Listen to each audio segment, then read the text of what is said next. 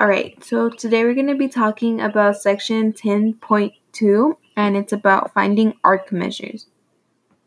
So basically, an arc is the central angles in a circle, and the difference between a minor and major arc are that minor arcs are usually lower than 180 degrees, while major arcs are bigger than 180 degrees.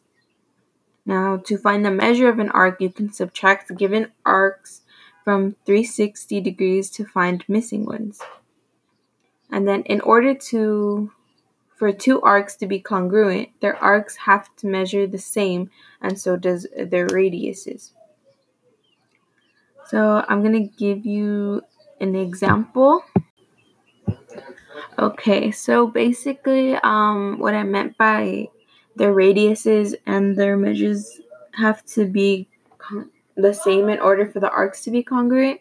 Let's say you have two circles and they're marked. So you have a circle with an angle AB and then another circle with the angle CD.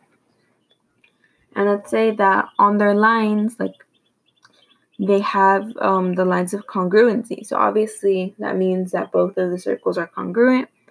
And then the measure of the angle that's inside the arc are both 145 on both circles. Since the lines and the angles are the same, then that means that they are congruent.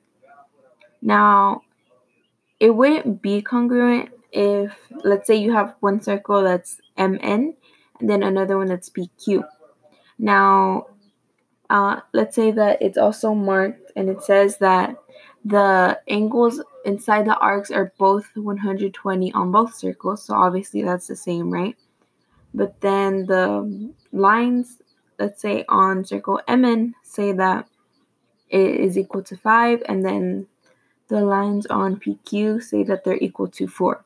This means that they're not congruent because they have different lengths from the center. So basically, that means that one circle is smaller than the other one, and they can't be the same if one is smaller than the other one, right? So yeah, that's basically all I have. So bye.